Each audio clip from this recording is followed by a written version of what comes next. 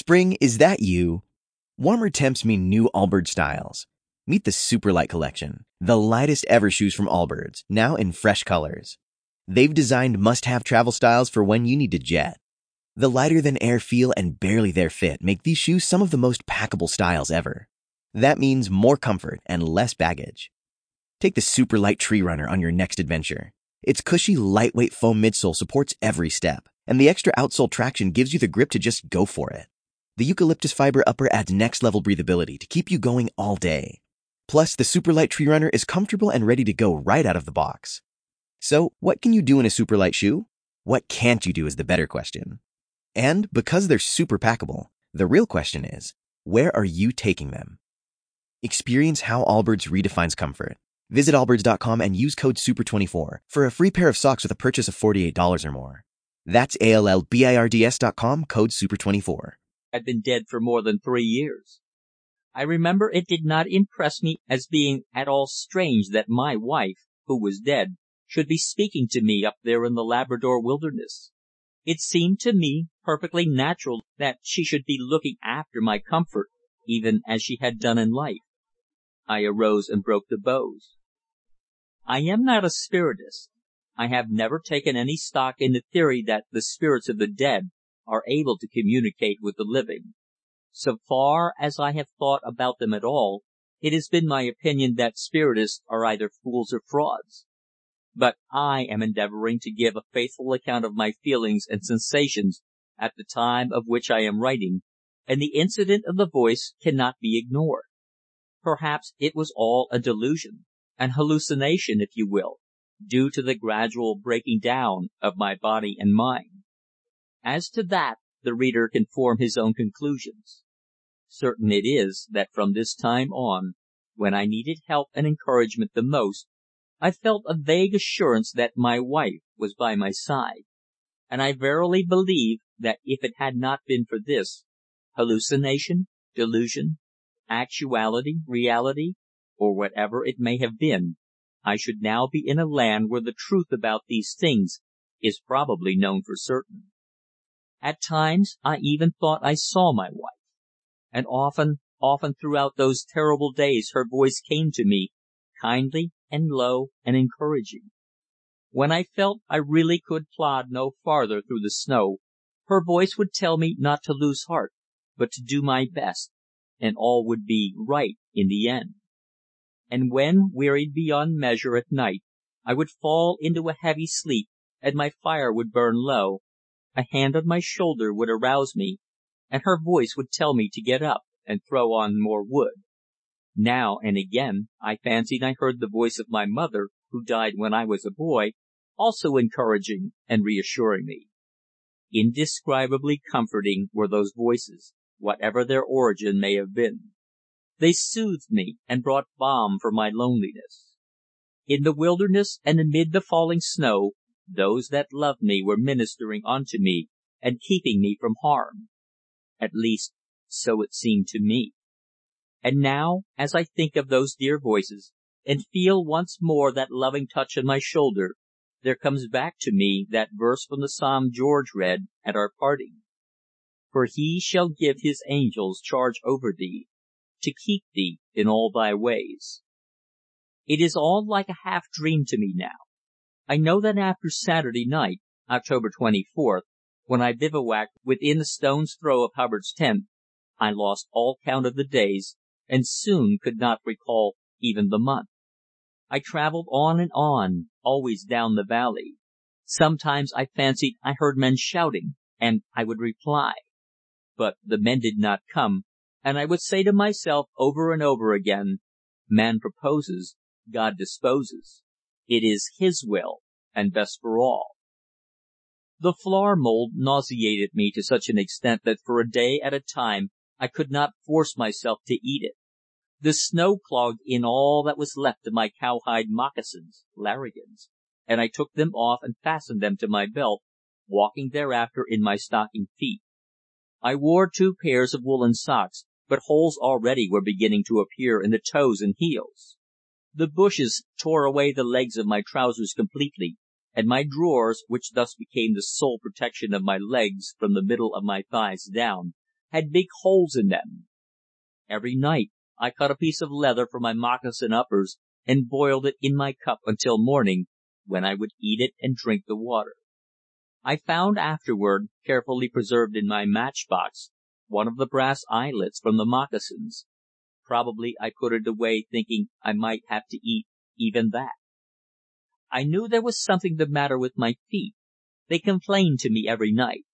They seemed to me like individuals that were dependent upon me, and they told me it was my duty to care for them. But I gave no heed to their complaints. I had enough to do to take care for myself.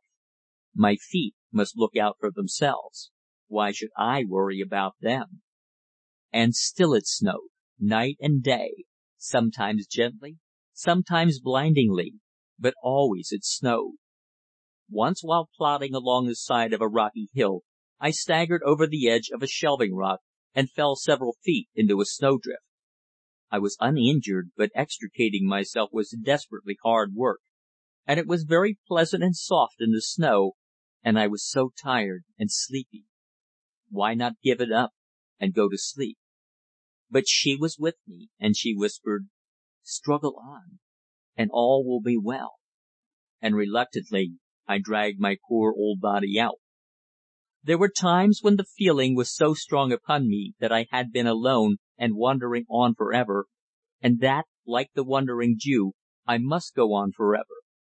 At other times I fancied I was dead, and that the snow-covered wilderness was another world. Instinctively I built my fire at night under the stump of a fallen tree, if I could find one, for the rotten wood would smoulder until morning, and a supply of other wood was very hard to get.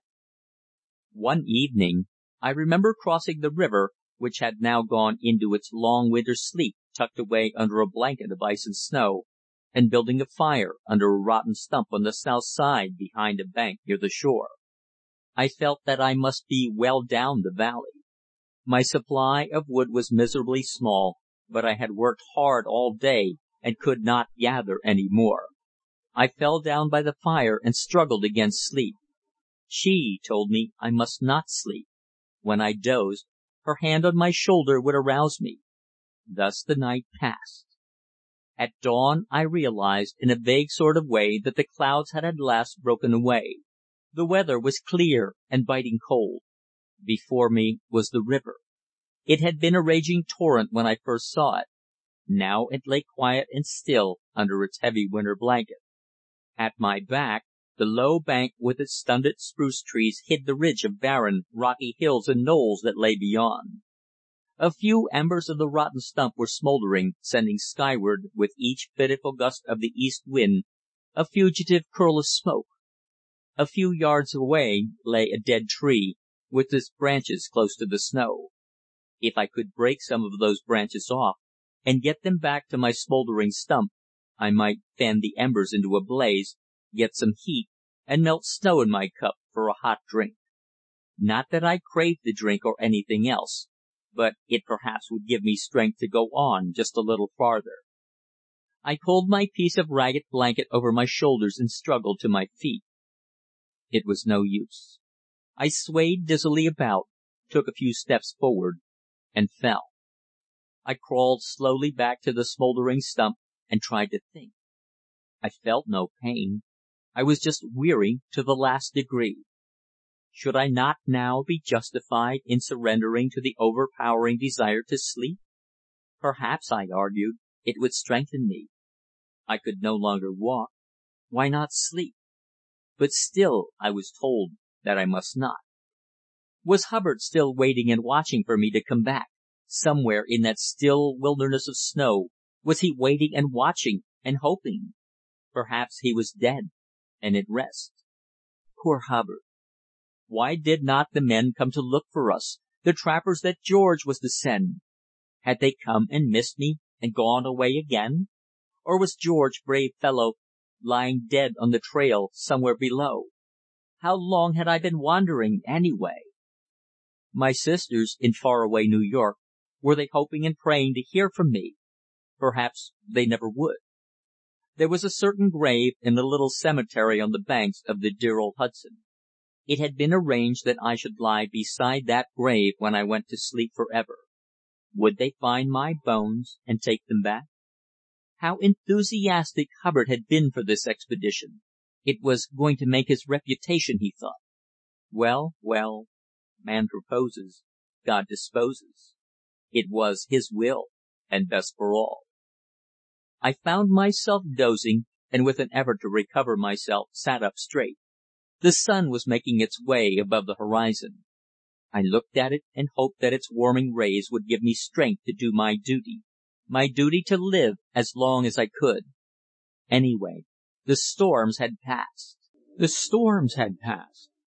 I dozed again.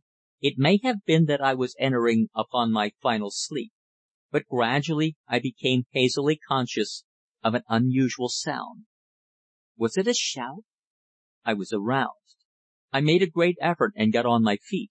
I listened. There it was again. It was a shout. I felt sure it was a shout. With every bit of energy at my command, I sent up an answering "Hallo!" All was silent. I began to fear that again I had been deceived. Then, over the bank above me, came 4 swarthy men on snowshoes, with big packs on their backs.